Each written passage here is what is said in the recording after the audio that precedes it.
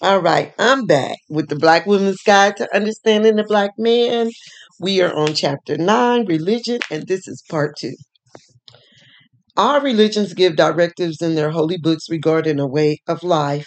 Religions are a way of life, a way designated by a supreme being presented as divine revelations from his own mouth.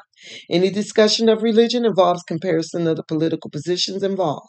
This is a very delicate topic because followers of certain religions find it extremely difficult to analyze it using contemporary examination techniques.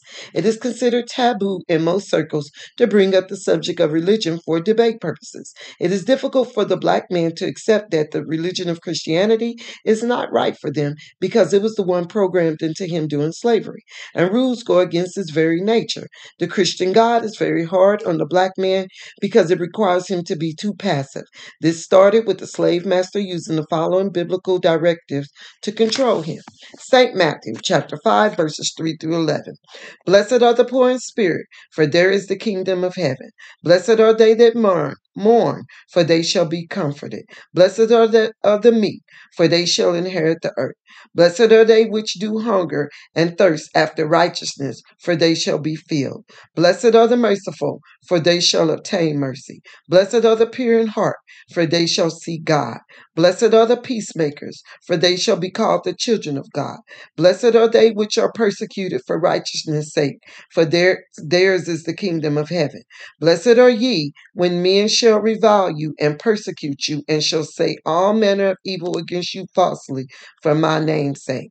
St. Matthew goes on further to instruct in verses 39-42 in the same chapter. But I say unto you that you resist not evil, but whosoever shall smite thee on the right cheek, turn to him the other also. And if any man will sue thee at the law and take away the coat, let him have thy cloak also. And whosoever shall compel thee to go a mile, go with him twain.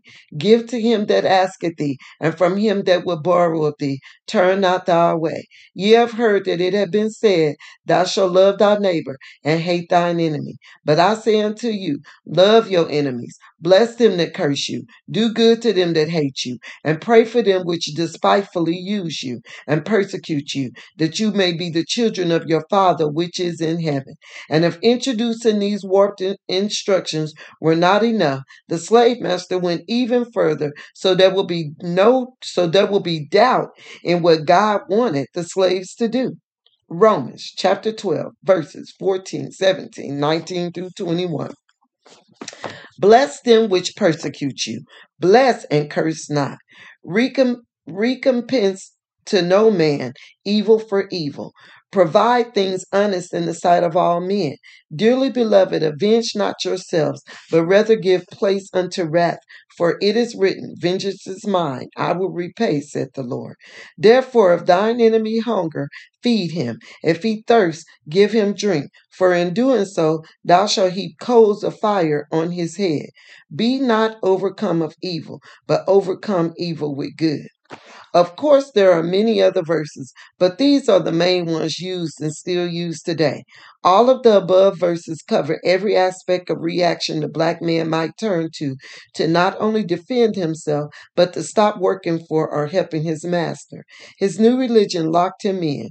If his master ever got tired from beating him, he was taught to go get him a drink of water. If the master showed him hatred or disrespected his woman, he was taught to forgive him and pray for his salvation. Of course, this may be an oversimplification, but these verses explain how the black man developed such detective logic as to love and forgive others, and no matter what happens, accept them as their brother. They think they are obeying God. They think they are being godly and insistent on ignoring wrong treatment. This also led them to the both ridiculous and impossible position of saying, I love everybody. The Christian religion mainly forbade him from identifying his open enemy and functioning accordingly. He thought and continues to think that taking this position of passivity makes him closer to following the rules of God, thereby making him closer to God and more religious. The more he became involved in Christianity, the less business and political minded he became. He was thoroughly vaccinated with the idea that all he had to do was to love everybody, do good, and pray, and God would answer automatically the rest of his needs. He has always been plagued with spirits, ghosts, spooks, and haunts entities which might jump out unexpectedly and get him. A special boogeyman was created for him to frighten him in the dark. The boogeyman was some kind of friend, was some kind of fiend, a god, a devil thing that even grew to use the they even grew to use the boogeyman to scare their own children into obedience. The point is, the European who neither obeyed nor believed any of the mumbo jumbo he taught to his slaves continued to his inequitable lifestyle to commit any kind of vicious or corrupt wickedness he desired, mostly against the black man.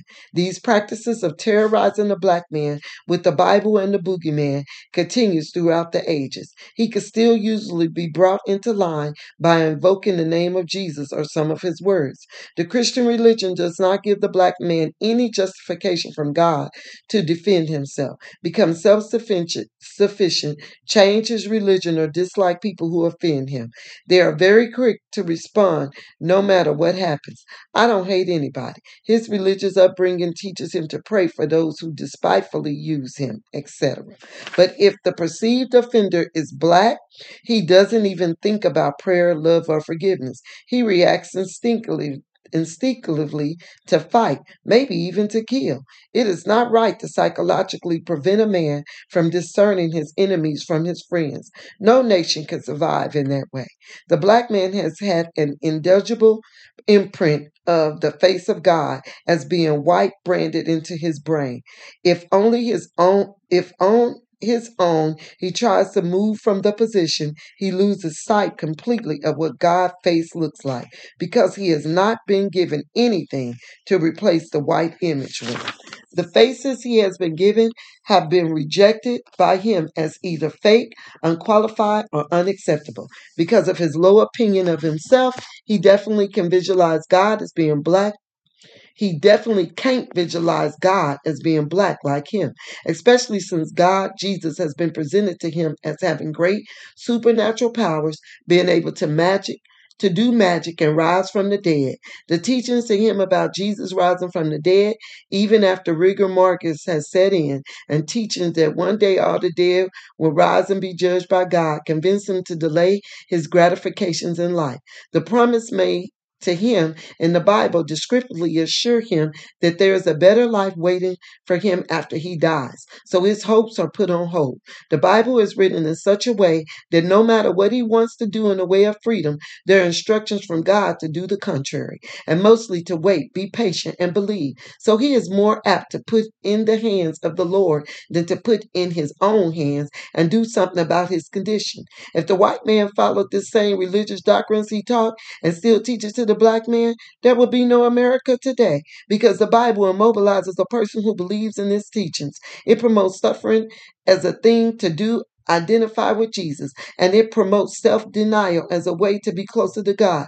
Christianity's early hold in Africa was in Egypt and Ethiopia. So far, the black man has not investigated any other areas to find out the religious practice in Africa before the white missionaries came in with their Christianity. Christianity is not necessarily a bad religious program if the white man himself practiced it more than Sunday rituals. The black man needs to be grounded in a connection to his maker, makes religion more important to him. He is a spiritual being. Become a preacher, being called by the Lord, or receiving a divine calling in a dream is tantamount to black men as being contacted personally by God. The black church has always been a place held in special regard to black people, a place to go once or twice a week to let some of the pressure off, to be in the presence of a group of people all calling on God at once, and to be respectful.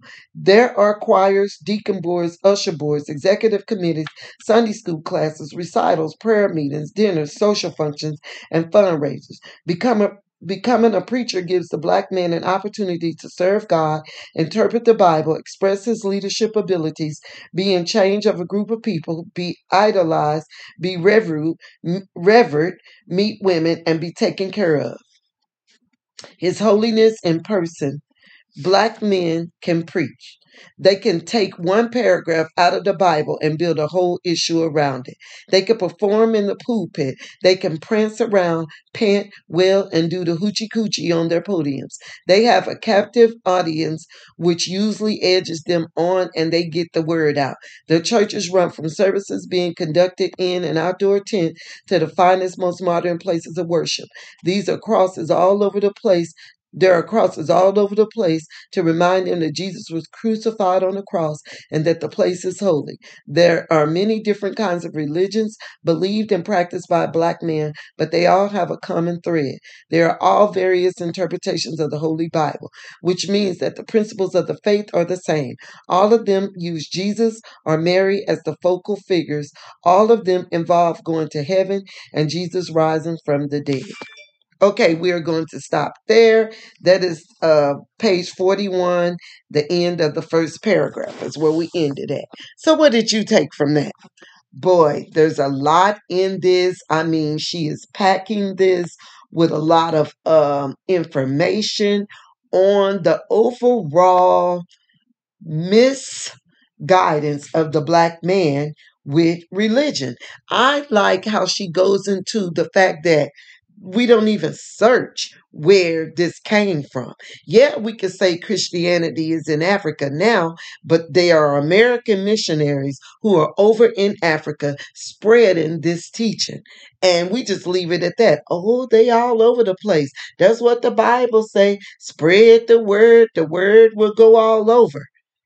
We don't go further into the fact that these people who are spreading this word, who had started these Christian missionaries, who gave it to the slaves, if they ever followed what they even say, they would have never had an America. No. Now they say, oh, yeah, yeah, yeah. Well, we don't do that no more. Yeah, you still have slaves. You still are over the black man and terrorizing them to this day. We can go into throwing them in prisons when they didn't do nothing. You will do that. That is a form of slavery. Not they don't have the proper way to defend themselves. They're given a public defender. Not, and so we can go on, but y'all do your research.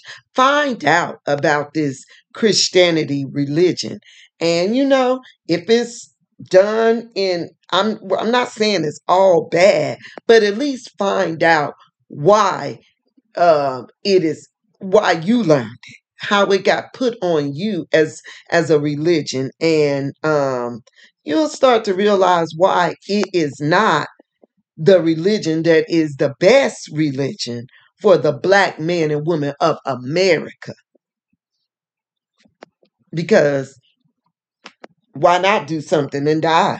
Because you're taught that after dying you will be risen. I mean, you know what I mean? You go live with Jesus. So go into it. Research. All right.